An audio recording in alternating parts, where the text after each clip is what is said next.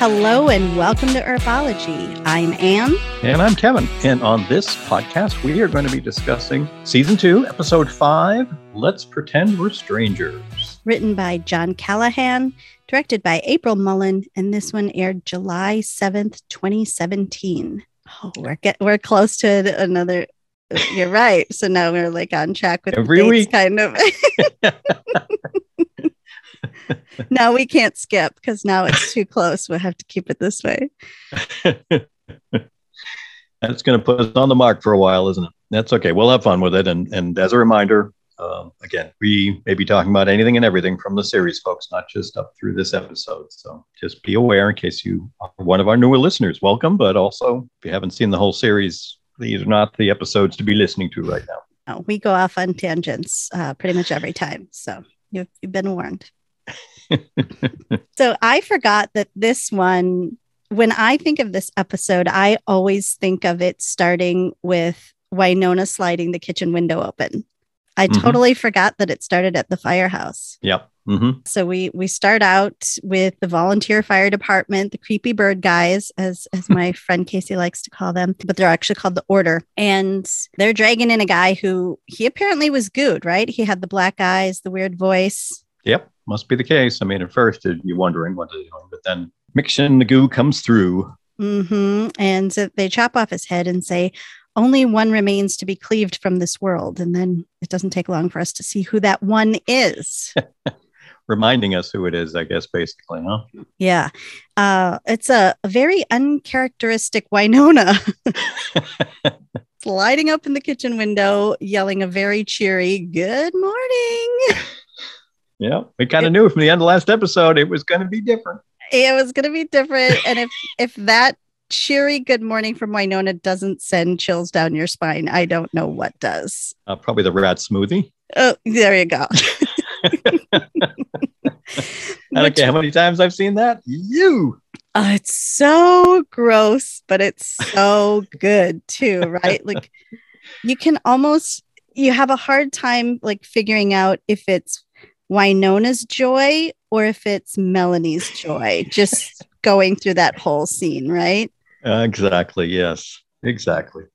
Yeah. The most disgusting rat smoothie. And Waverly's tied to a chair. Yeah. Not looking good, is it? No, it's not looking good at all. But at the same time, it's just like, what is with Wynonna? Like, this is not what I expected when she was good, right? I don't know what I expected because, like we said, it was going to be Wynonna. So I think anything was in play. And so this shouldn't come as a shocker.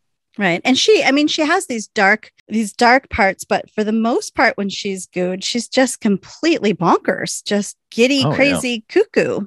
Mm-hmm.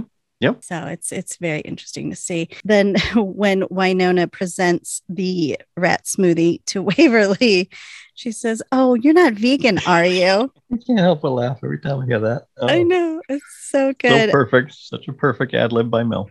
Yeah, absolutely. Which Emily mentions, I think, in the postmortem with Bridget. So, yep.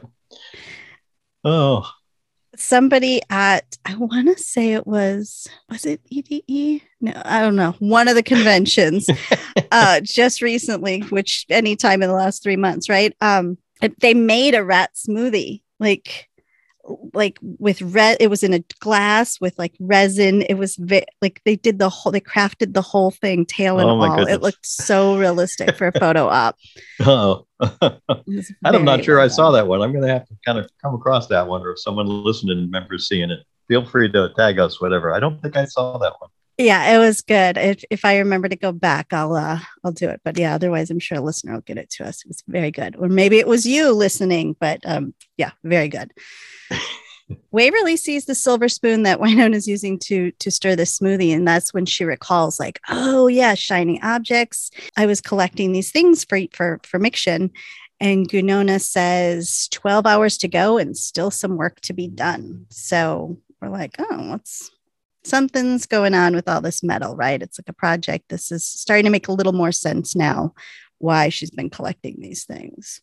Yeah, because up till now, I mean, other than shiny things, I mean, I know there was a lot of calculation going on first time through. And it's like, what is with all this shiny stuff? So yeah, good to start to see that part of it. So at least at some point you can go, oh, okay, now I get it. Right. So something's starting to click. Waverly tells Wynonna that, she's kind of pleading with her, like, I know you're in there and you can fight this thing. But Gunonna is quick to correct her. And she's like, no, you could fight me. And she's saying how, it's exhausting being inside her with all that goodness. Or this is Mikshin was saying this, right? Like confusing to go back and forth between like, it's Wynonna talking, but it's Gunonna talking, whatever. But so basically, Mikshin is saying like it was exhausting being inside Waverly because she fought so much, but she was also just filled with so much goodness. Yeah, that comes up in the conversation with Dolls too. How long she was fighting, it just goes to show how strong Waverly is. Out of everybody that we see, it seems like she's the one who fought Mikshin the most. But she's just such a spitfire, right? Like she's tied to this chair, but she's still barking back. She's like, I'll find a weakness because fighting demons is what we do, which really kind of ticks off Gunonna, who grabs her by the throat and threatens her and all of her friends, saying, she's like, how many will survive the day? And then she grabs the bone saw and says, I think I'll go, you'll go first, and starts approaching Waverly. And again, it's like, this show is so well done. My rational mind knows that they're not going to kill Waverly.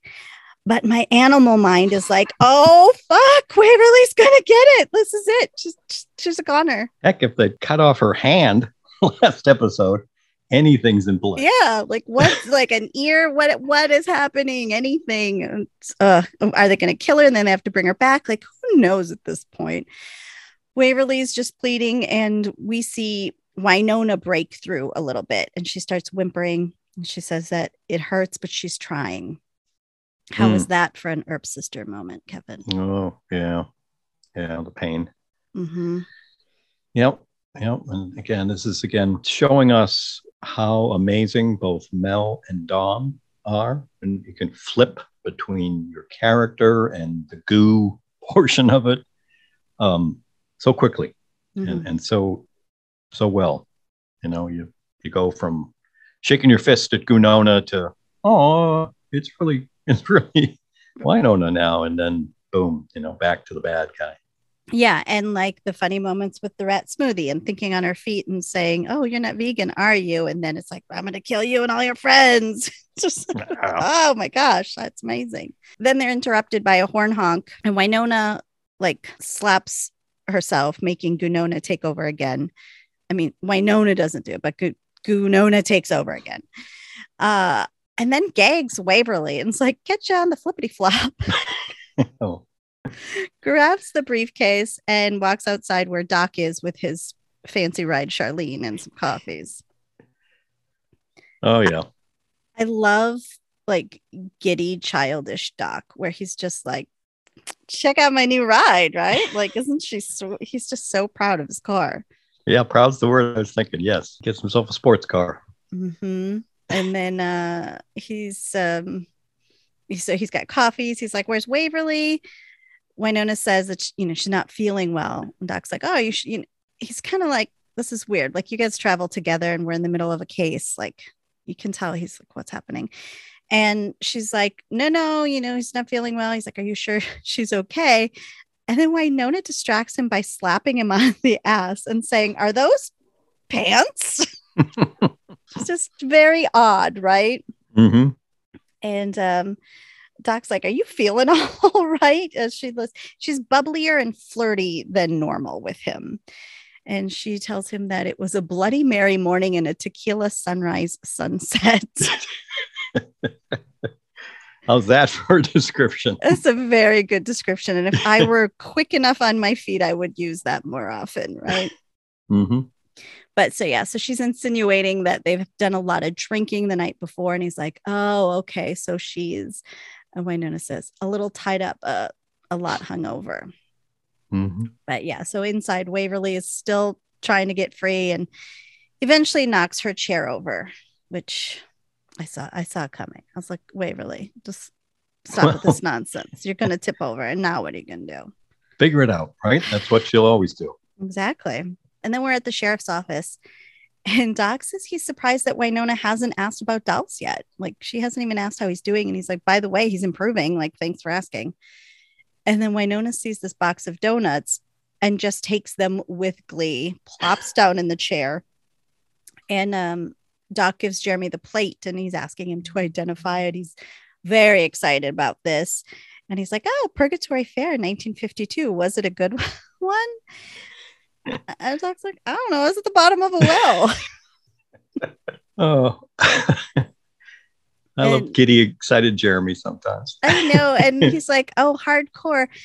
And it occurred to me that he doesn't really know all the information about Doc yet. Like, it has me puzzled because it's like, okay, you know, he's the real Doc Holliday, but how do you think he's here? I think at this point, Jeremy's still so excited to be part of the team. I don't think he's going to go deep on a lot of things. This is true. He's just got a crush on Doc Holliday. Details don't matter at this point. We'll work it out later. Gotcha.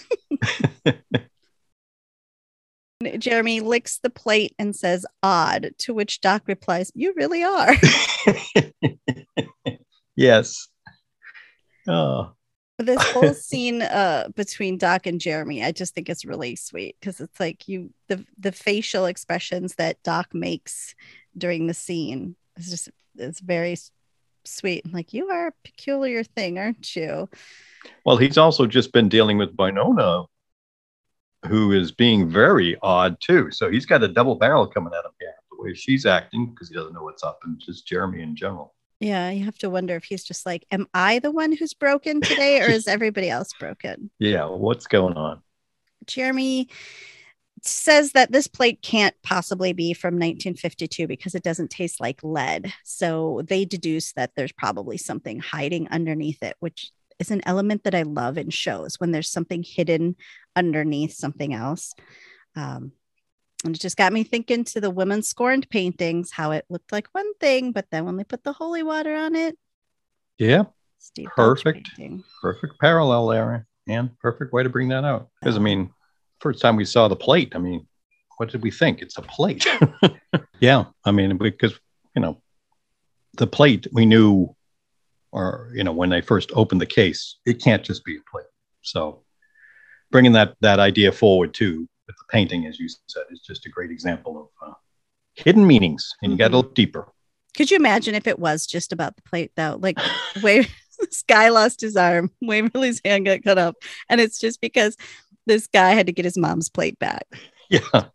It's a really rare plate from the World Fair, you know? Those things are worth a lot. I sold my Nana's plate. I gotta get it back. Check eBay, see what it's going for. Jeremy is like, you know, I've got this thing that can scan this. And Winona says, with a mouthful of donut, or we can just skip to the dying. I was like, what? Jeremy scans it. Sure enough, there's this etching under it. And Winona says, while with her third donut in her hand, because now I'm keeping track, because I'm like, that's a different donut than this. Like, I'm looking at all the different flavors she's eaten now. So she's on her third donut. She says, like, yeah, that's the same symbol that's on the Purgatory Volunteer Fire Hall. And then she asks, like, how do you pull the weather up on this thing? Which she's looking at her phone, which is just very not Winona at all, right? This is not a thing she would normally ask. So it's all just really adding up. I mean, we know she's not right, but they don't know. And I'm thinking, how you've got to start noticing. Yeah, this. How much do you need before you know? Jeremy says he wants to take the plate back to BBD and double check it with like the archives. And Doc's like, are you sure you want to do that? Because the last person who was transporting this plate was hacked to pieces. And Jeremy's like, oh, you know what? Yep. Rain check. Yeah. Picture's just fine. And then Winona is about to start her fourth donut. She is loving that box of donuts. And it reminds me of like Mercedes 2.0 with the bacon, right? Yeah. Yes. So it's like like demons must just be like, oh my God, American junk food is amazing. I mean, we know she likes her donuts, but this is even more than she would normally eat. Mm-hmm. But now that I think about it, or is it a pregnancy thing? Is it a demon thing or pregnancy thing? Oh, okay. I'm going demon, but yeah, Yeah, I well, was we going could, demon too, but who knows? yeah. It could be like a weird craving thing. But okay, so she's about to start her fourth donut, and Doc's like, we got to go to the firehouse. My Nona's like, I kind of got plans. And he's like, we really almost died for this stupid plate. Like, hello, Earth to Winona. And she's like, okay, fine. But as long as I'm like back before dark. And he's just still like, what is the What is problem going here? on? Yeah. Yeah. And she's like, oh, because I got to check on Waverly. Remember, she's sick. And Doc suspiciously corrects her and he says, you mean hung over. And then she says, pitter patter, can't let the trail go cold. And then I was like, is that a Letterkenny nod? Because they say pitter patter, let's get at her a lot. Oh, I was thinking it was a baby. Oh, that's a good one too. Pitter patter of little After the fact, footsteps. obviously. No, at the moment, like what is talking about, but later on, yes. Okay. All very suspicious. Back at the homestead, Waverly is still tied to the fallen chair, and she's on the floor yelling for help. And we hear someone walk in. And she's so funny when she bluffs. She's like, I'm armed and Trey pissed. I love this character so very much. And I know I'm not alone, but no. And she sees that it's dolls, and her demeanor immediately goes back to sweet Waverly, right? Like she goes from like, I'm armed and Trey pissed, just like, yeah. And she's like, oh, hey, dolls. Like, hey. What's up? Yeah. Just hanging around here. She's like, oh, you're up and about. She's like practically ready to talk about the weather. He lifts up her chair, but doesn't untie her just yet, right? And he points his gun at her because the last time he saw her, she was Gooverly. So he's like, why shouldn't I kill you? Mm-hmm. And she says, well, for starters, I'm tied to a chair again. And the again is what kills me. It's like, this is not the first time I've been tied to a chair, okay? Like just in the last few days even. And she's like, oh yeah, no, you're an hour late. The demon is now in Winona. So he starts quizzing her to make sure that she is the real Waverly, asking where they first met. And she's very quick to give the answers. She's like, outside Shorty's, Winona put a knife to your neck. Then he asks about her favorite food, and she says lasagna. And then he's like, no, real favorite food, where she's very sweetly admits it's sweet and sour soup with a dollop of peanut butter. Pretty specific. Very specific. And I've been so tempted to try it. It's that character detail is another thing that's been carried over into like almost every fanfic I've ever read about Waverly. Oh, okay. It's really interesting, like the little tiny details that end up transferring over from the characters. That's one of hers. Dolls is worried that Miction could just be reading Waverly's thoughts right now. And he mentions that, when he saw it at the barn, he's talking about like back at the barn, and that's when the light bulb kind of goes off in Waverly. And she's like, okay, I recall being there. And then she gets very emotional about how like he could have died, and he can tell this is Waverly, right? Oh yeah. But to his credit, you got to be careful in that situation, especially as someone who's gone through this before. So you totally get him not believing her and trying to bring out the whys, and leave it to Waverly to break down a bit and cry to help him be able to tell it's really her. Yeah, well, because that's exactly like a demon is going to try to trick you. Like how trickier can you get than to go into the sweet one's body and just to pretend to be all sweet, right? It's a perfect Trojan horse. So he's like, okay, you're the most apologetic demon ever. So like, I know this must be you. And he sits down, but he still doesn't untie her, which I just think is so funny. They're like just talking about their plan now, but she's still tied up. And then they both just kind of realize, oh shit, this thing is in Winona and it's going to do whatever it wants. Yes, it is. Especially based on what we saw at the very beginning of the episode. Anything's possible. Back at the sheriff's office, Winona walks in, and she's walking in by Nicole.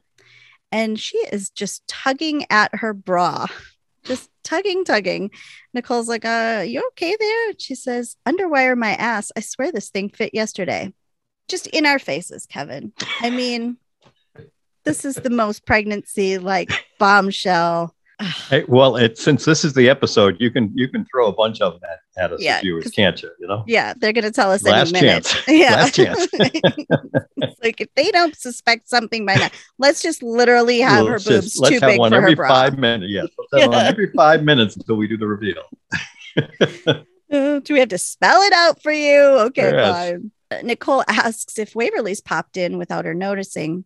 And Wynona's like, oh, you know, she's sick. And Nicole's like, wait a minute. What do you mean? You know, I just spoke to her last night. And then Wynonna starts teasing her, saying, oh, well, she's a good faker if you haven't noticed. And just kind of planting these seeds of doubt with Nicole. And Nicole starts talking about how, you know, she's left her 3 messages. Do you think she even got them? And then Wynonna says that, you know, Waverly needs space and she's dying under the weight of your expectations, and that she's not the white picket fence in purgatory girl you want her to be anymore. And poor Nicole. Ugh. Downright cruel. So mean. Yes. And she says, you know, Wynonna, you're really mean when you drink before noon, and you drink before noon too often. Yeah. I just wanted to reach in and hug Nicole hot. Yes. I think Nicole. Everybody did. I mean, it's not the only time I've ever wanted to do that, but tomato. But during all this, Wynonna is being, you know, she's being very mean, but she's also writing something on this piece of paper where she's trying to break through the demon, right? She's writing possessed, which she spells wrong. But, and then as Nicole leaves, she says she didn't deserve that. And then we see her like stab herself in the hand with a pen. Not just in the hand, through the hand. Oh, so gross. And yeah, just trying to like break out of Mikshin, right?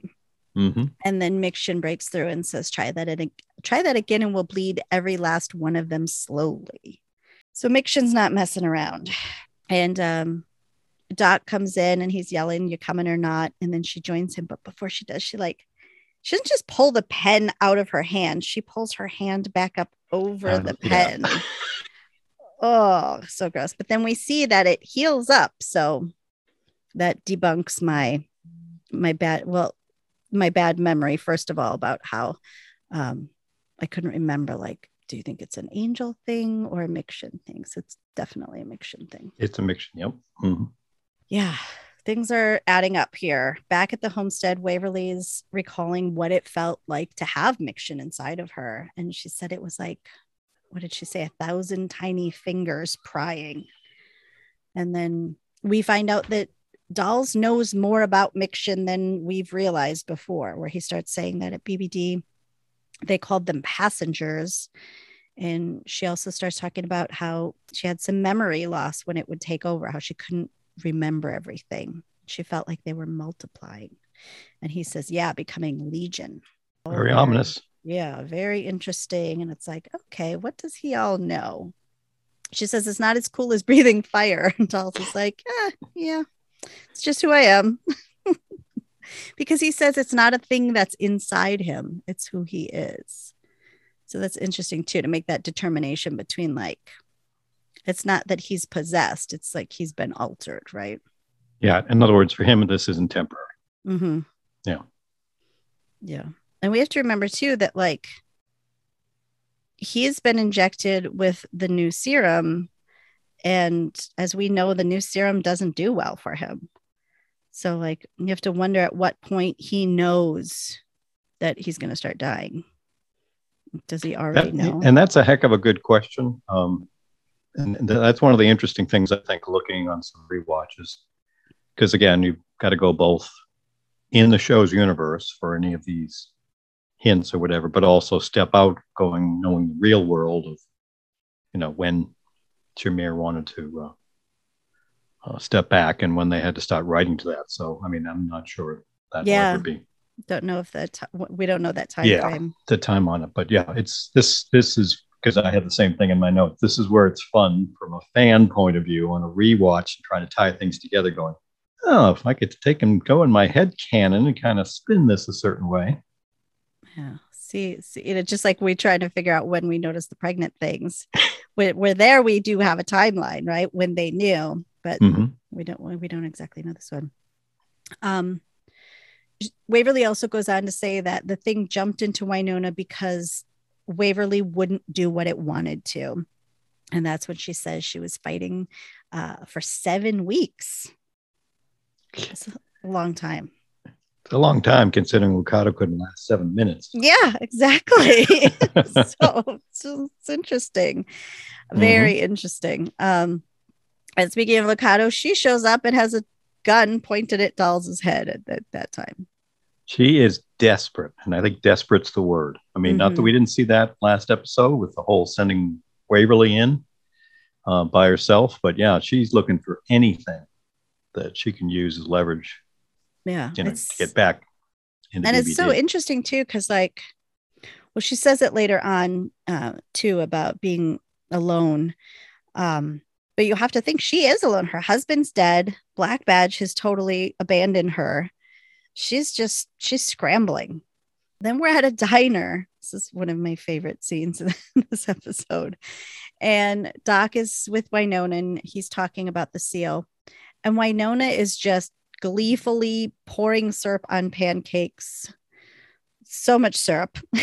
Just eating, not even cutting the pancake, just picking the whole thing up with the fork.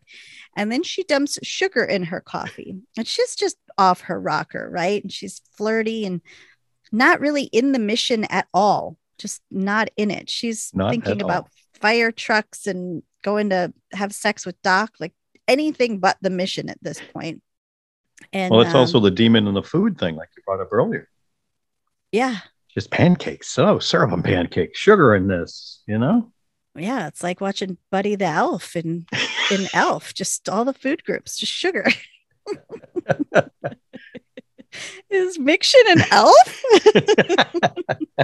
Okay, I'm not going with that idea. Come on, Kevin. Go down the rabbit hole. You've got some good ones, but that rabbit hole is closed. Fine. You don't think it's a Christmas elf? I'm going to need more evidence if you're going to try to make that point. All right, fine. I'll put a pin in it. And in this BTS, Mel describes Gunonna as what Wynonna would be if she didn't have the burdens that she has. Like, if she didn't have so many burdens, you would see a genuine smile. Yeah, that was fascinating stuff. I mean, when you step back from that statement, not just this episode, but if you think of everything else in the context of the series, and we've touched on it, and we will many, many more times as we go through. There's the burden of dealing with this, Wynonna, and concern for Waverly and everyone else. Man, that's a heck of a burden to have to carry and deal with. So you can see the total difference here of just, eating 4 donuts, eating all the pancakes, just wanting to throw the clothes off and go have fun for the day. I mean, there's just all set for the fun side of life. Yeah. And I mean, I buy some of that, but I know like Wynonna's also got all that history too. So she is a little edgier even without the curse, I think. But oh goodness, yes. But the carefree part, I buy that. The carefree, especially in a situation where she's comfortable, like around right, her friends and family. And later on, it's probably season 4, where she, does one of her big speeches where she's like, if I rest, everyone around me dies. Yeah. And so that, that's always been one of the biggest weights on her mind, is like not only just ending the curse, but it's like keeping everyone around her alive, not just Waverly. Like anyone she's ever come to care about is constantly in danger. So yeah, I shouldn't have time to eat 4 donuts normally. And at the homestead, Lucado wants the briefcase. Dolls is like, I'm pretty sure you're fired for abandoning 2 BBD agents at the sting op. So why are you even here? Like, I don't think you have a job. I think you've been fired. And they start fighting, which is a great fight scene. It's so badass. Kate Drummond does an amazing job. And she's gone on to say many times in many interviews just how much she loved doing this scene with Shamir.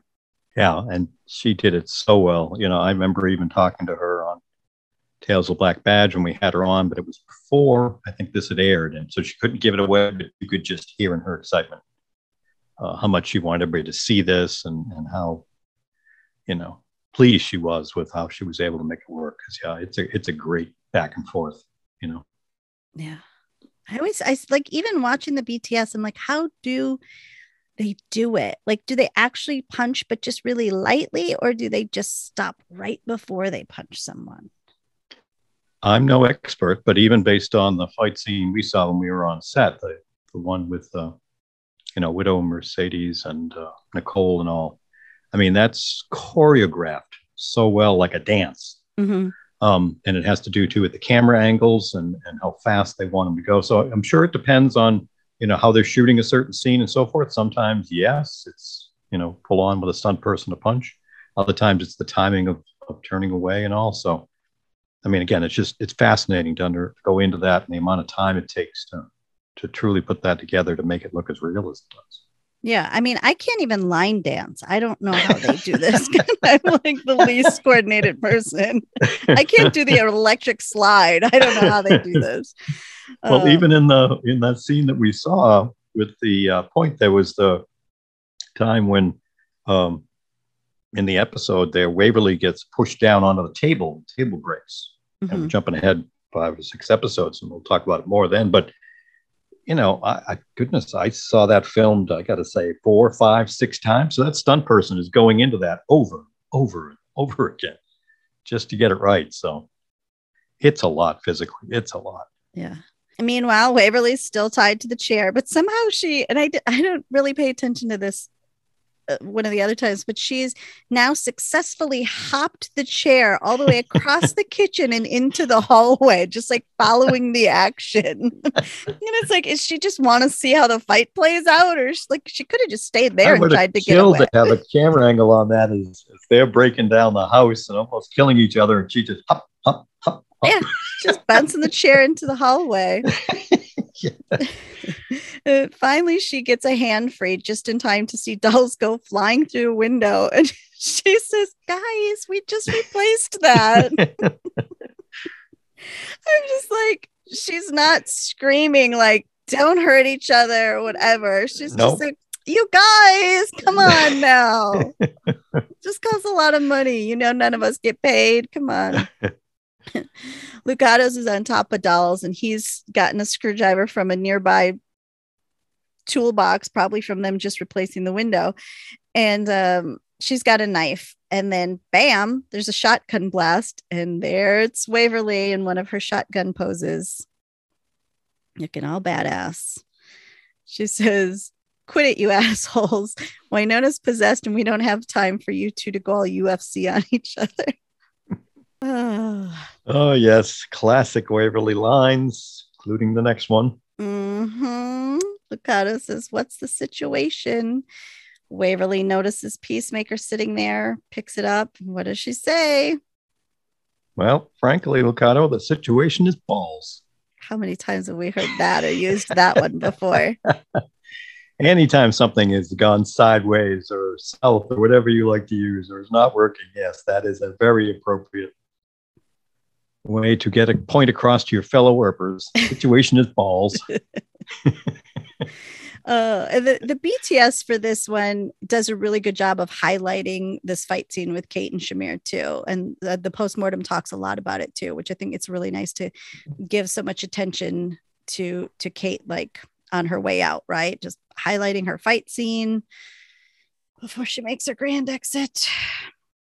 Yeah. I'm not sure I'd use the word grand. Explosive? And the BTS too. I didn't notice it last time, but she's like talking to her dead corpse. Yes. Kate is. And she's like, well, if you're going to go out, and she's like stroking the headless image of herself. That's got to be a little freaky too. Yeah, it's pretty. I think I can hear whoever's recording, like whoever's doing the camera work, like kind of giggle. It's just funny. At the fire station, Wynonna and Doc walk in, and on the way in, Doc like tips his hat to the firefighters as he walks by. And I love details like that, where Doc is still so very old timey and has this politeness about him. And he's got a hat to tip this time, too. Exactly. That's probably why I noticed it more. He was just so happy to have his hat back. Dak mentions that they have a lot of axes, even for firefighters. And it's funny because like this cage of axes is like not your typical axe. It's like medieval stuff and a shield. Like, what is it's going on? Kind of stuff we're going to see in that room with Winona there at the nunnery. Right? Oh, good one. Good connection. Mm-hmm. 1 point, Kevin. Kevin's on the board today. I try. It's impossible to keep up with you, but I do want to at least stay on the game. No, I don't feel like I had a lot for this episode. And Winona starts talking like weird stuff, right? She's like, too many of us have met our ends here. How dare they? And she asks Captain Ewan, if her name means anything to them. And she's like, I'm Winona Earp. Does it ring a bell? And he's like, I don't know. I've seen some Westerns. She says that some horrible deeds have been committed here. And he's like, well, I mean, we just saved lives. I don't know how horrible it could be. And then she's like, yeah, well, which lives? And it's just this weird situation where he goes on to say the station's built on an old church. And you can tell that he's kind of picking up on some of this now, right? Like, unlike Doc, he got it pretty quick. Yeah, exactly. And he's like, have you done some bad things? And then she pulls out a knife out of her pocket, and Doc grabs it quickly, saying like, her sister's been sick. You're going to have to excuse her. I think she's getting sick too. But the guy doesn't even flinch at this weird talking woman who's pulling a knife on him. No. And as they leave, Ewan says, Juan Carlo isn't going to like this. No. I loved we had another Juan Carlo, and we got another one coming up later. So there's even more Juan Carlo than I remember. Yeah, me too. I'm really picking up more of his influence now. Doc's taking Winona to the car, and he's like, let's get you to bed. And she's like, I just need a minute and some water, which is another sign that this is not Winona, right? She doesn't drink water. It's just whiskey and coffee. That's it. Yep. And he's like, why did you pull a steak knife on this guy? Why not Peacemaker? And she just looks at him, and then he realizes why, right? And he grabs her, throws her in the truck, and says, or in the trunk, and says, Winona Earp never leaves the house without that gun. And she drinks her coffee black. So that was the big one for him, was when he saw the sugar being poured into the coffee. I was going to say, which was it, just one of those two, or did he need both to finally put it together? I think he had a pretty good inclination. I think it was both. I think he had a good idea, but once he realized that you don't even have Peacemaker, do you? Yeah. And it was like, okay, that plus the coffee with the sugar, this is weird. But it pulls at my heart too, because I love that he's so good at observations, and he knows Winona so well that he knows how she likes her coffee. I think that's like how you can tell if people really know someone or not. They know how they take their coffee. Mm-hmm. At the sheriff's office, Doc is now dragging in Winona. Like, she's been apprehended. This is no longer Winona that we know and love. And Dolls is helping her. And they come across Waverly, who's now just so sorry. She just can't stop saying sorry enough. She's like, I never should have touched that goo. I'm so sorry. And Winona goes as crazy as we've seen so far and just starts screaming in the weird voice, hellfire shall quicken against your flesh and devour your soul, dragging you into its everlasting depths. Just all creepy. And Waverly's just like, I said I was sorry. Like, she's not even afraid. She's just like apologetic. She's like, God, you didn't have to go all crazy on me. I said I was sorry. Except I didn't mean to do it. Right. It never does. So Waverly's cluing them in on how like, okay, yeah, remember that whole hand thing? That was a real thing. It did grow back like an evil starfish. And she's like, so Winona can't touch Peacemaker now as long as the demon abides inside of her. So like, what are we going to do? They're talking about all this stuff in front of Lucado. And Waverly's like, well, maybe we could just get help from BBD or Moody. And Dolls is like, well, I'm still on their do not resuscitate list. And then they look at Lucado, who's like, yeah, well, they're not returning my calls because I didn't get the briefcase. I mean, what a band of misfits, huh? Oh, totally. And that was a nice way, I thought, too, from a story point of view, to kind of align Dolls and Lucado after they had almost killed each other just a few minutes earlier. You know what I mean? I mean, from a story point of view or a plot bit, I mean, the two of them were almost fighting to the death. So as we're going to see what's going to happen, the fact that the two of them are now working together, I mean, it was a nice way to remind us from the bigger picture point of view that, oh, that's right. Yeah, you actually do have something in common here, don't you? Yeah, they've both stepped in it deep enough where it's like they want me dead, and you have nobody behind you anymore. Lucado says that, maybe it'd be helpful if Waverly and Doc went and searched for a sample of this goo. Waverly's like, yeah, it's, I touched it back at the arch. Maybe there's some there. Doc's just excited to get back in his new car. He's like, it's got a cassette player. And before they leave, Lucado says, I hope I don't need to stress this, but don't touch the goo. Waverly says, oh, I don't even take free samples at the grocery store. Is there a more quintessential Waverly? I know, but that? How she goes from like, I've been looking into spy schools and like, she wants to go be on this top secret mission to like things like, oh, I don't even take free samples anymore. Oh, goodness. And then when they leave, we find out that this was just all a ruse to get them out of Lucado's hair for a bit. And then Dolls says that this is all too familiar, even for purgatory. And Lucado says how the report says that it was defeated in Budapest. So they're talking about this previous experience that they have together. And they also mention how the office went dark 2 weeks later when they were back in the olden days in Budapest. It's been, I guess, tracking Dolls ever since Cabo. And then he mentions that he saw it one time during an exorcism in an obsidian mirror. So I love how this ties it back to the episode with the blade. I think it's 104, where he says, no miction you shall not pass. So that's a cool tie back. It's like, yeah, we did hear that name before. And then he says that you can't she says you can't even say its name. And then he says miction. And then he mentions that there's never been a successful unbinding and that it could spread through an entire population. And Lucado's like, but we're going to need to prove it with like tissue or bone. And that's when they kind of look at each other and they realize what has to be done. Dolls picks up a garden shears and says, we know it has to be me. So that's not good for Wynonna. No, but I got to give credit to Lucado again. She offered to do it knowing that she already hated her. Yeah. So, or did she offer just because she wanted to chop her finger off? Please, okay. let me do it. I want to do it. I hate that bitch. She punched me back at the other episode.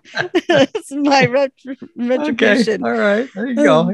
I had not considered that. It could be either or. Back at the fire station, Juan Carlo is there and he's talking with Captain Ewan about, I see you met Wynonna Earp.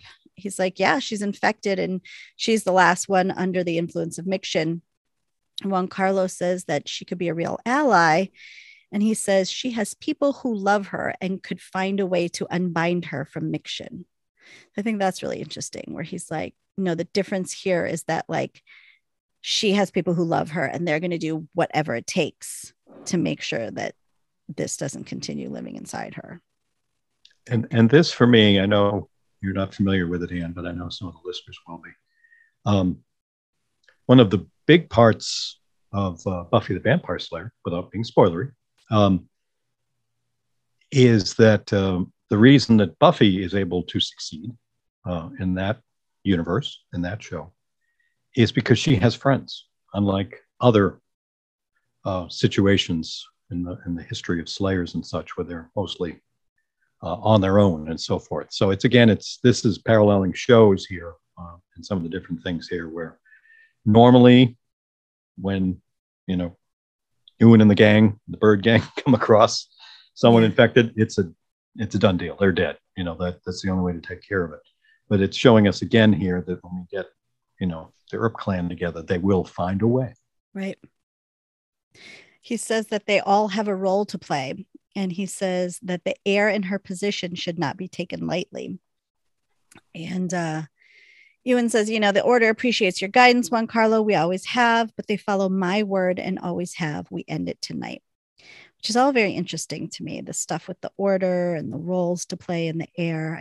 I want more of that Juan Carlo story. I mean, obviously we get some more later on, but it's like just enough to make you want more. Yeah. Start wondering about it. Yeah. And back at the sheriff's office, Gunona is in the cell and Dolls is there, and she's just kind of taunting him, right? Talking about how, oh, we're going to talk demon to demon. And he's like, how about you just vacate that body and I call you a cab? She's like, but have you seen this sweet ride? Talking about like, seeing her curves up close. And she's like, oh, you haven't, but you want to. And just really taunting him, promising him things. And he's like, how about you just be quiet? And then he grabs her hand. And that's when she realizes what he's going to do. And then she's like, she tries to talk him out of it, saying it's not going to regenerate. That was just Waverly. She's got special abilities that way. He's like, no, you're lying. But you can see like the doubt start to creep in because like, okay, I don't really want to do this to her. What if she's right?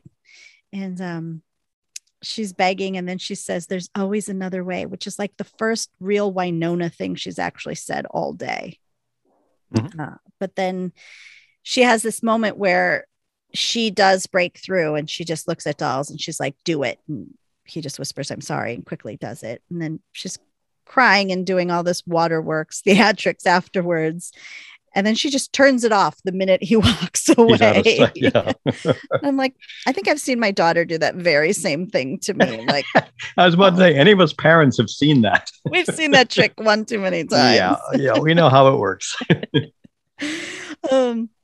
Lucado, Dolls comes and he gives Lucado the finger, but not like the actual finger, like the finger, not the finger. He doesn't flip. I love how you said that. Hey, flips her off now. And he's like, the best bet is for us, or Lucado's like saying, you know what, our best bet is to turn her over to headquarters. And he's like, why? So they can dissect her. And he's like, no chance. Like whatever is going to happen, one way or the other, she's going to stay here. So he's not turning her over to science as it would be. And Lucado's like, but if we deliver her, we'll be in the clear. We'll be all done. And that's when he just really puts his foot down and he pulls his gun on her. And he's like, nope, one way or the other, we're riding this out. Mm-hmm. And then at the Arch, Waverly finally gets to meet Juan Carlo. Yeah. And but before he shows up, she's like asking questions like, do you think the goo would like, does it evaporate or do you think it goes into leaches into the soil? And Doc's like, I don't know, that's chemistry, that's not really my area. And she's like, oh, is that why you hired a hottie mixologist? Doc's like, oh, you think she's hot, do you? And yeah, my eyes just rolled to the back of my head because I'm like, yeah, the hot tub scene's going to prove how hot she thinks she is. That's for sure. Yes, it is. Yes, that's coming too. I'm just thinking, like, does she think she's hot? She has eyes. Like, hello, Doc. Car pulls up. It's Juan Carlo. And Doc's like, oh, that's the guy who gave Dolls a ride and saved his life. And Juan Carlos says he did nothing heroic. And then he says, I'm quite incapable, or I'm quite unable, which is very interesting because, like, what can you do, Juan Carlo? Well, it's the fascinating part that we saw obviously at the end of season 1 when he first started having more conversations with Winona and Doc and everything else, that ability for these guardians, these, different supernatural stories, you're unable to. He can't interfere or something. You can't intervene or it all comes down to the wording. You can't interfere often, or you can't intervene, but you can influence people to do things. So that's where it's fascinating. So at this point, it's now becoming very obvious. I mean, certainly for me, and many folks as viewers, like, okay, this dude has got some higher calling or something else. Yeah, he's not. And we just don't know what it is, but it's not like he can run in and do things. Right. And he tells them that they're wasting their time out there, that the order has already cleaned up. They're not going to find anything. There's no residue. And then this is when we find out that the order is like kind of a danger to Winona. And he tells them, you know what, if you want them to stop with this pursuit of Winona right now, you're going to need to give them something. Then they want more. And then he just vanishes. And I mean, literally, like, one minute he's there, the next minute he's not. And it's like, how they didn't question that? Just like poof, he's gone. Doc's like, yeah, he does that. It's infuriating. But I thought, why wouldn't Waverly just research the crap out of that? Like, I got to get to the bottom of this guy. Probably on her list, but and you know, knowing what's coming up in the next few episodes, got much more important things to focus on. Is a little busy. You're right. Lucado has the goo and she has extracted it from the finger. And Dolls walks in saying that, you know, oh, look, there's a bunch of plants that you can use to unbind a demon from its host. And Lucado is just all mesmerized by the goo. And she asks Dolls if he can hear it. And he's like, what are you talking about? And she's like, it's whispering. No, it's singing to me. And this is when Dolls is like, oh, shit. And he pulls his weapon and he's like, back away. And she's like, you know what? If BBD won't have me, I don't want to be alone. And then she touches the goo and it's now Goocado. We only get to say that for a couple of minutes. Right. And then she whispers, home, we are Legion once more. And Dolls is like, okay, we're going to have to go to the holding cell. And she says, yes, to free my other. But then she breaks through and she says, Dolls, get back. Don't let it touch you. Right before her head explodes. So she did try to save them.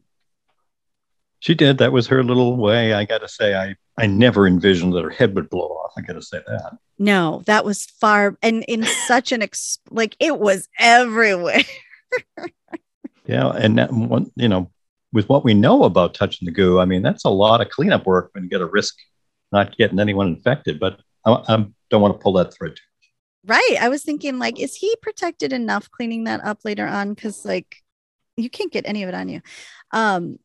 But so you weren't at Earth Division Expo, but the panel, my first panel it was the law panel, and I had Kate, Varun, Kat, and Greg. And I had a bit of fun with Kate right away, where I had this petri dish and I had some black slime, like kids slime, and it looks exactly like the goo from the show. So we sat down and I slid it over to her, and like when we started, I just like slid it over to her and I said, just whatever you do, just could you try not to touch this? And she was so fun. She played along right away. And she was like, oh, really? You're going there right away out of the gates. Yeah. So it was a lot of fun. But then Varun was like, what is it? I want to touch it. And then she's like, no, you can't touch it. And she was like she was pretending she was drawn into it. And then Varun licked it. So oh boy. There was that. Staying in character, I guess. It does. Oh, it was a lot of fun. But yeah, so Dolls has to clean this mess up. He's in a hazmat suit. It's very sad and funny in a weird way. And Waverly's walks in and she's like, oh, Dolls, you didn't. I love that she thought that. I know. And she's like ready to scold him, right? And he's like, no, she touched it, but she wasn't as strong as you. And Waverly says, or maybe he's growing stronger, which is an interesting point. I think she just wasn't as strong. Yes, I'm with you on that. Again, another indication of just how strong Waverly is. And I think part of the reason she wasn't as strong is because she didn't have friends, like you said. Like she was so alone. Like she really only had herself to fight for. Yeah, and you can also go down the line of strong-willed, weak-minded. Mm-hmm. You know, I mean, aside from doing it for someone else too, whether or not you're of the personality type who can easily deal with that. Right. But yes, it's the whole combination of it. I just, it's just R.I.P. Lucado, I know, taken too soon. And then Doc says, he just kind of thinks to himself out loud, like that one time I put a can of pasta in the microwave. Yeah, Doc and his technology, huh? Waverly's like, Doc, she was a human being. I love how she's always scolding someone. Like, Mother Waverly. Dallas is like, come on, let me show you where we're at with this. And, he's found these compounds that'll shock the system, making Miction think that it's in a dying body, and then it'll abandon it. And Waverly's like, okay, yeah, but, you guys were at the Arch. You saw that the tentacle, your guns were no match for that tentacle. So like your plan of just like shocking it and then shooting it is not going to work. And then she slinks off to go see Gunona, where she admits that she might have caused some trouble with her and her ginger pop tart, which I do not remember that nickname. And I was like, that's a good one. That's a good one. Waverly's like, we're running out of time. And Gunona's trying to get to Waverly saying, Nicole's this boring cop. And Waverly's like, she's not boring.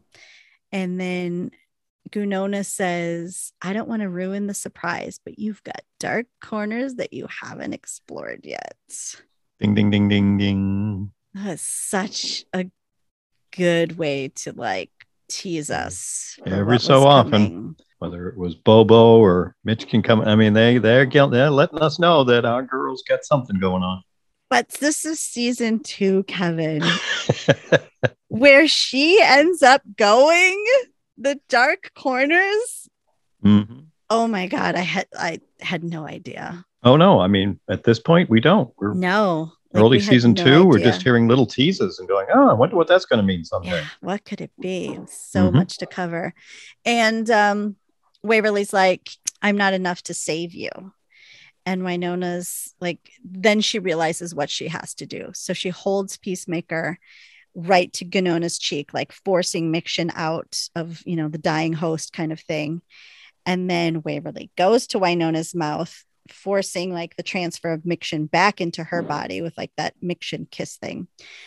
And then Waverly leaves just as Doc and Dolls come in because they heard screaming. And Wynona's like, stop her. She took Miction back. They could have just ran out. Like, she didn't get far. They should have just grabbed her right through there. Anyway, I'm gonna let it go. I'm gonna let it go. That's right. Ignore that thread. And they're like, why would she do that? And then we see that Waverly left Peacemaker behind on purpose because she knows Wynona's really the only one who could stop him. Back at the homestead, Gooverly's there. The Order is there. They're surveilling the place. Ewan recognizes right away that Miction is in Waverly. How he knows this, I don't know, but apparently he's very good at his job. And he's like, we have to destroy it. And they're gathered out there and they're ready to sacrifice one for the good of many, the one being Waverly in this case.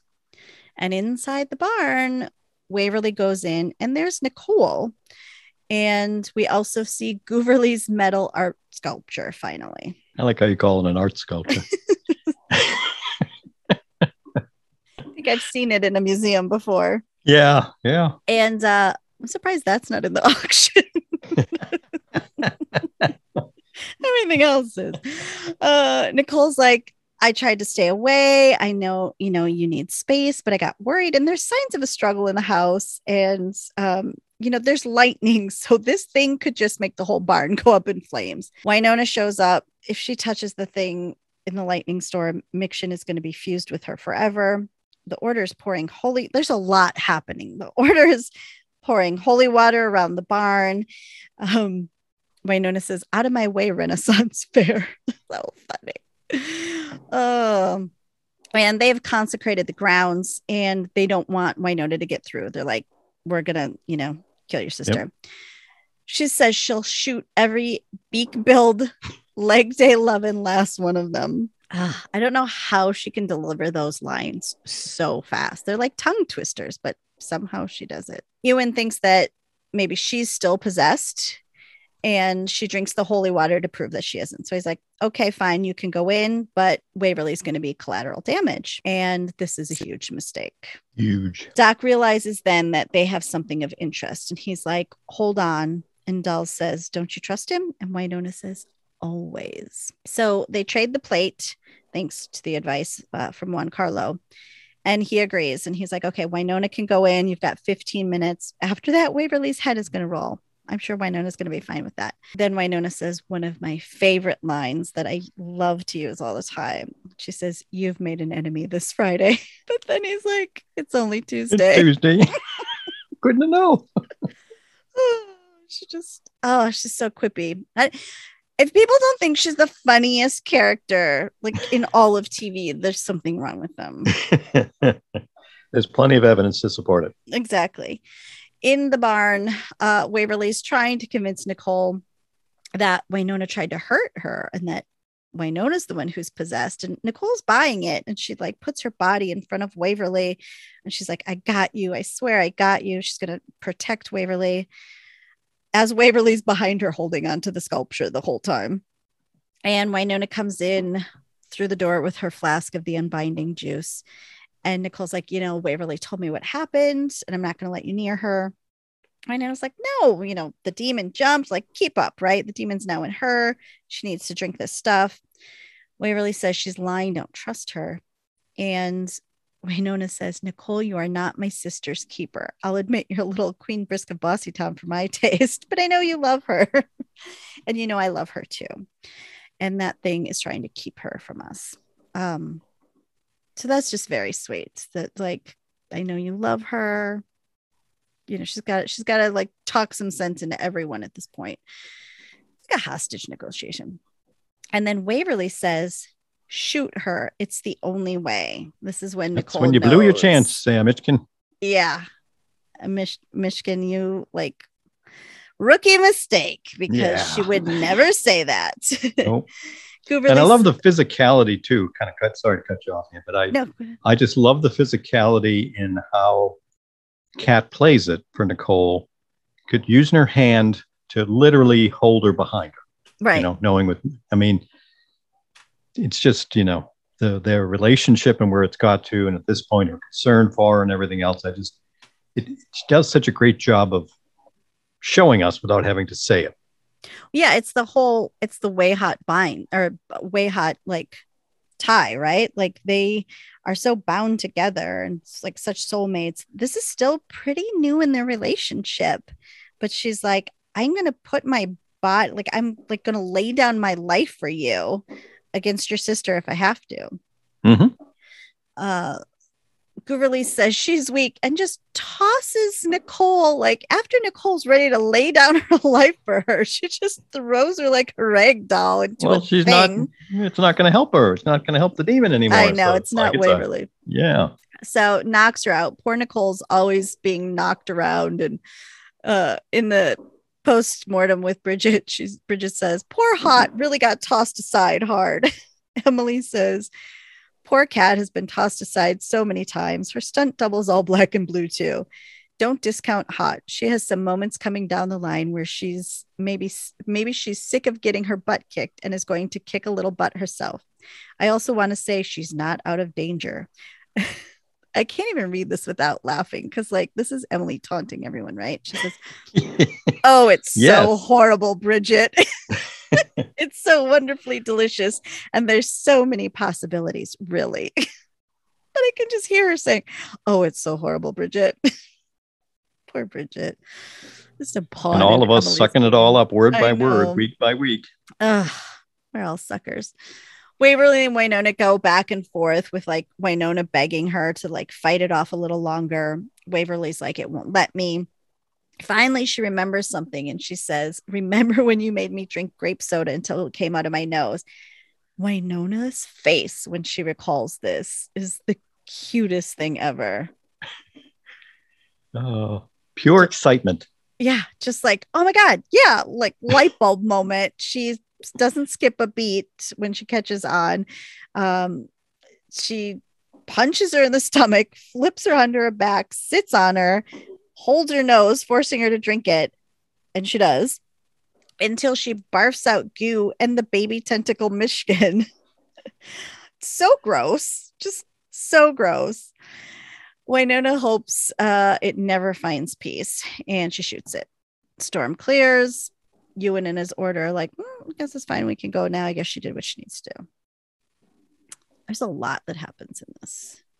I feel like. Yes. And I know some folks have over the years wondered about, once the demon is out and Nicole wakes up and them sharing a kiss after the whole grossly throwing up the demon.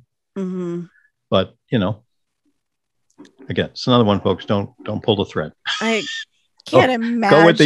Go with the young love. Okay. Yeah. Can't imagine turning Nicole Haught away just because of the little, or turning away Waverly just for a little demon goo. Little demon bad breath. Come on. Right. Right. Maybe it tastes like maple syrup. We don't know what goo tastes like. We'll have to ask Varun. Nicole goes to Waverly and she says, "Whoa, that was so New Year's 2012. I can't believe I ordered you to shoot her." And Nicole says she almost did it. I would shoot anybody for you. Oh. Only Nicole Haught can make that sound completely. And she can romantic. pull it off too. I know. She can pull it off. Hot and romantic when she says it, not creepy at all when she says it. There you go.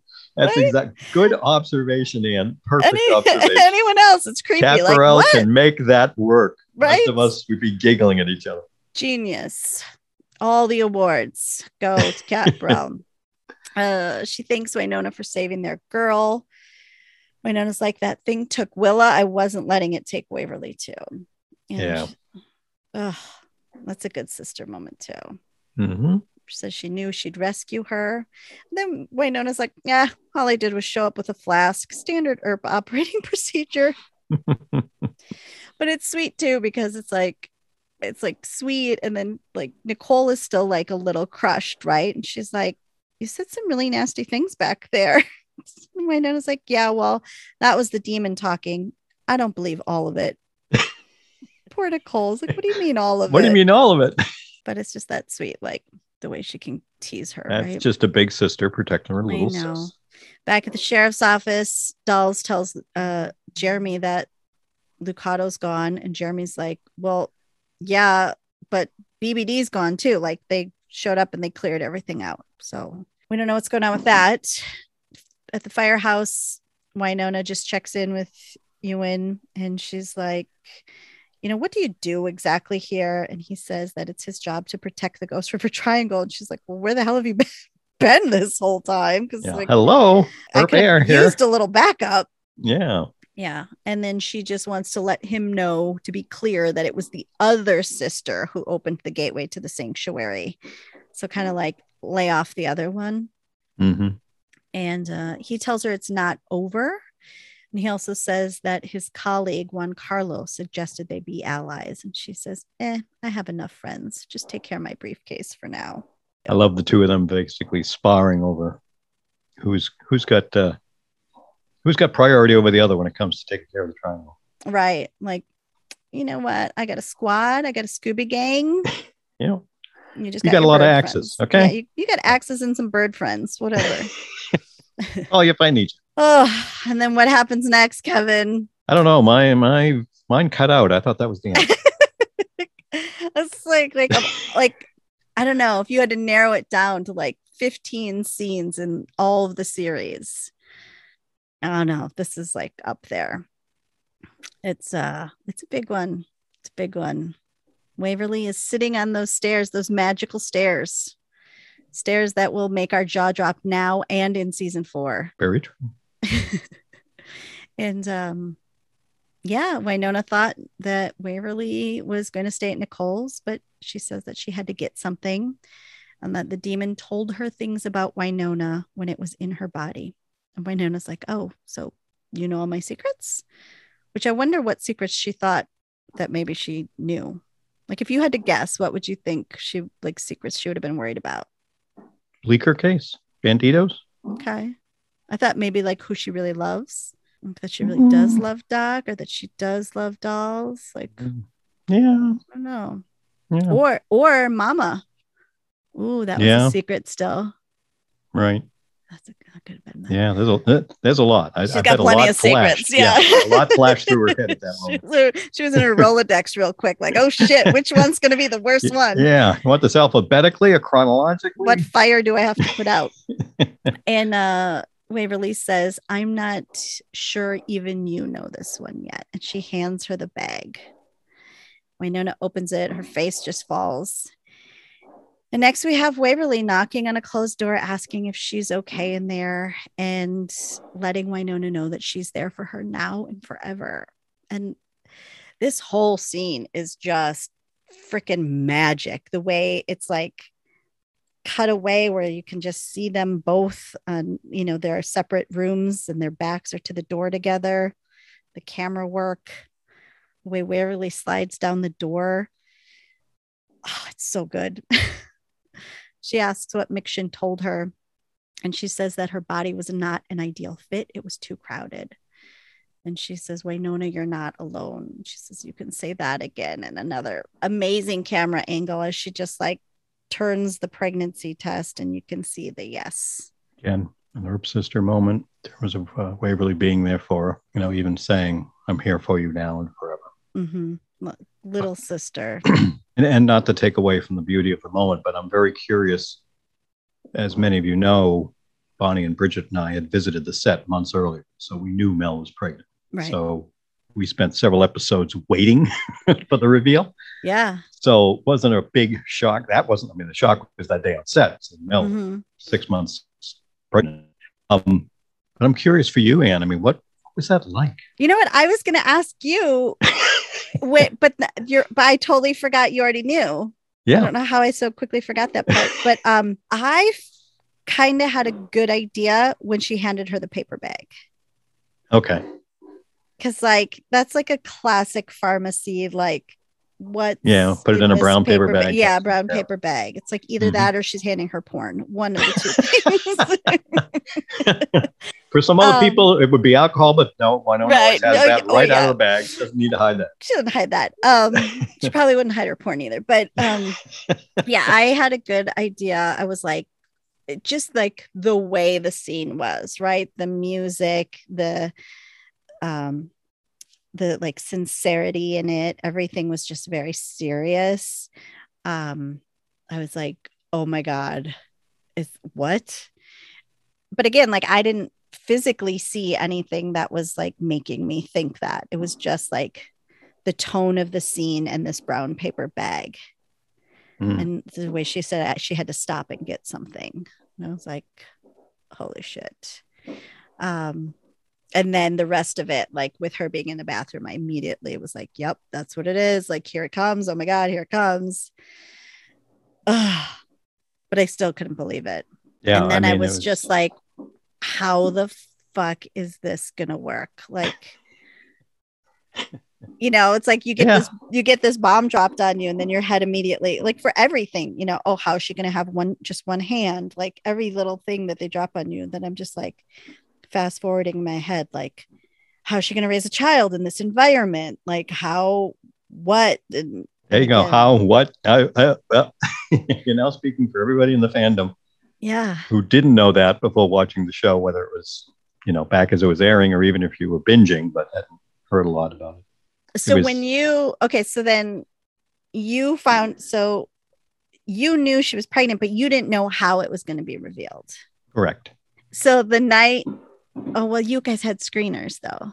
Well, here's the interesting thing.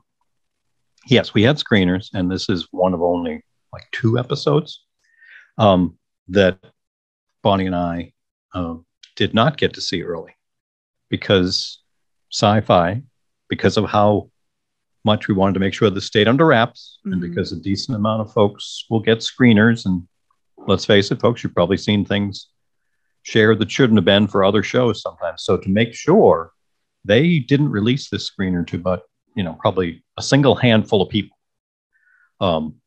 that had access to it. So they had announced that there wouldn't be screeners for this episode. Now, Bonnie and I knew why. It was like, oh, okay, fine, pregnancy reveal. Right. So it was interesting because, I sent an email to the Sci-Fi press rep, who had a great relationship with, to say, I respect what you folks are doing, keep it under wraps, don't this close to the reveal. Let's not let it get a chance to get out there. But I said, you folks do realize we were on set and have known for months that this is coming. Right. We could have kept this secret too. We've been keeping this a lot longer. So, but they still wanted to keep it under wraps. So yeah, no, we had not seen this one earlier. So the exact reveal, we didn't know until that night when it aired. So then when it aired, were you just like all DMing each other and like, oh my God. Oh, I mean, this was one of those moments, I don't want to say a small handful, but there's certainly a shorter list over all the seasons of the show where having either seeing the episode early or knowing something's coming, watching on Twitter is just pure gold because you're just waiting to see, normally it's people getting excited about something or concerned. But when that happened, just the collective gasp Right. was just amazing to watch. And I still remember that night hosting, we did our whiskey and donuts on that hangout afterwards. It was just as you said, what, how, what does this mean? What's going to happen? It's just the collective, where do we go from here? And then did they see, if I got to make more time for myself I want to match up episodes and be like, okay, I know this happens in this, like big episodes like this, where it's like, and then to go back in the Twitter archives and see what people were posting on July 7th, 2017. Yep, Twitter's got an advantage to go to any date and time. Right. So it's like, if you know, like what episodes you're looking for, like what bombshells, but so then did they let the cat out of the bag that Mel is pregnant in real life at that time too? It came out, like it's in Bridget's postmortem. Yeah, talking so about a little bit and that day. Yeah, and other things there. So yes, it became more widely known. But I mean, this is also, and I know we talk about the postmortems every episode on the podcast and how amazing they are. And even if you're someone, folks, who's only maybe occasionally checked out one of them, if you're a fan, and you must be if you're listening to us, and I say a fan, really hardcore one, please check it out, the one for this episode, because Emily shares so much, goes into so much depth on this, talking about it, how it kind of, had to come into play, the changes that had to be made, supporting Mel and everything else. It's a beautiful read. It really will just enrich your ERP experience if you read this postmortem, even if you don't listen to or watch or view or read any of the other ones, except to hear us babble on about them, because this is just such an important moment in the show. Yeah, it absolutely is. And there's a lot dedicated to, like, this is a longer article than some of the other ones are, because there is a lot dedicated to just the importance of that. And, the way it came about and how Emily was like, no, we're making this happen. Like, we're going to have a pregnant superhero. I know we love the show, so we're obviously always going to say great things about it. But when you look back on some of the decisions, the creative choices that Emily and her crew have made, having a pregnant superhero, putting the bulletproof vest on Nicole Hott, doing things like the stair scene, like just amazing, like groundbreaking things that just should have gotten so much more attention. What do I say except yes? I know. Yes, I mean, I'm nodding. Yeah, I'm nodding, Yeah. and all of you probably are too as you listen. That's just amazing, and that, and again, goes back to all of our discussions, podcasts or social media or in person, whatever. What a magical experience this is for so many of those reasons. But yeah, as we now have the ability to look forward to what's going to be coming, how beautifully it was done, how much it just became a natural part of the story, complete with an episode that's going to do a nice time jump so that, you can deal with the amount of time she would have been pregnant by now. Right. To make it fit into the story. So it looks like they just wrote it this way from the get-go. That is some amazing stuff, folks. I mean, amazing. To be able to pivot like that when you've already got this idea and things written down on paper. Again, how much we don't know and we'll never know. But to pivot, be like, no, we're going to take it from this. And for her to not be for her being Emily, to not be so set in her ways, or I don't know if it's the word I'm looking for, but like egotistical about like, no, this is where I want this story to go. To be able to be like, we can tell an even better story if we do this, just to pivot is so amazing. And then to do the choice to, we have plenty of time to talk about it, but like to not keep Alice around, that's a big taboo story too, to rehome her with family and not keep her around. But gosh, it's like the story is so rich. Oh, it is in so many directions. And this is something that just to step back and appreciate, how well that was pulled together. And credit to the show's producers and credit to the sci-fi folks too for going with Emily's idea. I mean, let's face it, a lot of times there might have been pushback of, no, that'll never work. We're either going to have to, stay off the air another 6 months, 9 months, whatever, or try to hide it. No, I mean, to go all in on that and have all of the powers that be go with them to do it and just see how magically and beautifully it was done now. Just it is something to behold. It really is in today's TV world. And to see too how, they have the element of all of them kind of camping out together in Calgary, spending these long months together while they're shooting because they're all removed from their families and things like that. But then, so they've bonded over that, but then to have this additional, like this well-guarded secret that they all kept together as well. And, preserving and protecting Melanie's pregnancy throughout the shooting, just like adds that additional element to like their family dynamic that they all have there. And I think it's really fascinating. And you have to wonder too, like what may have happened if they didn't have Emily as a showrunner, if they had a male showrunner, would it have been completely different? And you can see how this just connected like Emily and Mel even more. And I can see why season 2 is a favorite for so many. Yeah. And it's just a chance for us as viewers, certainly, and all of you, the rewatch side of it, just to appreciate it, enjoy it, be able to watch it play and see how well it works. Right. It's really something. Yeah. But yeah, if you haven't read Bridget's stuff, what are you even doing here? We're obviously big fans, and it really adds to the viewing experience when you match them up with each episode. Like, they're also interesting time capsules to go through and just read on their own. But when you do it, when you watch the episode and then you read that, just to kind of get into the headspace of that time, that period of time, especially for those of us who weren't in it at the time, some of the newer Earpers. Yeah, that's why I say it gives you such a richer experience, and especially this one. I guess especially this one. Right. That's why we have the link in our show notes so you folks can find them on Bridget's site. Play along at home. And you can also play along at home by emailing us, letting us know what you think of episodes, things that we might have missed or things you disagree with or agree with. Drop us a line by emailing us at erpologypodcast@gmail.com, or you can leave us a voicemail at erpologypodcast.com.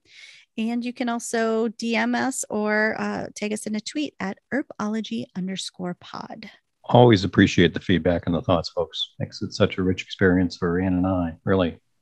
And if Ann will indulge me for a minute, as you folks might be hearing on my side of the audio, a lot of fireworks. We're recording on 4th of July weekend, which means it's the same weekend that ERPFest just took place over in Glasgow. And, a great opportunity with Dom attending for lots of ERP sister content to come out there. And I just want to put out a big thank you to the folks on Twitter, making sure I saw all the awesome photos. So many people tagging me in replies, asking me if I saw this photo or that one, or asking how I was doing emotionally, getting a chance to see Mel and Dom back together and lots of that. So the entire community and so many amazing folks, Braun, with the help of Alice and Jen, doing a ERP sister photo op and dedicating it to me. And Mitch and another Jen doing a photo op, the same thing, with a forehead kiss and a sign, that we love Kevin. I mean, I don't deserve you folks, really.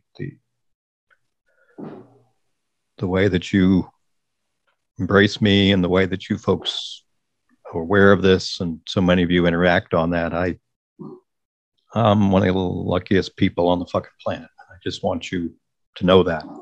Well, you do deserve it, because you're getting back what you put out there, and you put a lot out there. And there's a lot of us who wouldn't even be together if it weren't for the show and, the ambassadors of it that have come before us. And you're one of those that has helped link so many people together.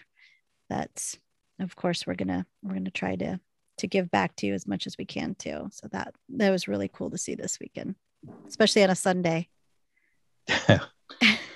Yes, it was. But again, I cannot thank enough of you, and just thank you. I just wanted to publicly be able to say it, because trying to get it across in a written tweet doesn't always get there, and it really meant a lot to me, and I just want you all to know that. Oh, absolutely. And hopefully you'll have your day in I don't know, 40 days or so, maybe. Fingers crossed. Yep. HACon Canada coming up. Looking forward to that. So yep. Appreciate you letting me go off a little bit there. Anytime. All right. And until next time, take care, everybody. All right. Take care, gang. Bye.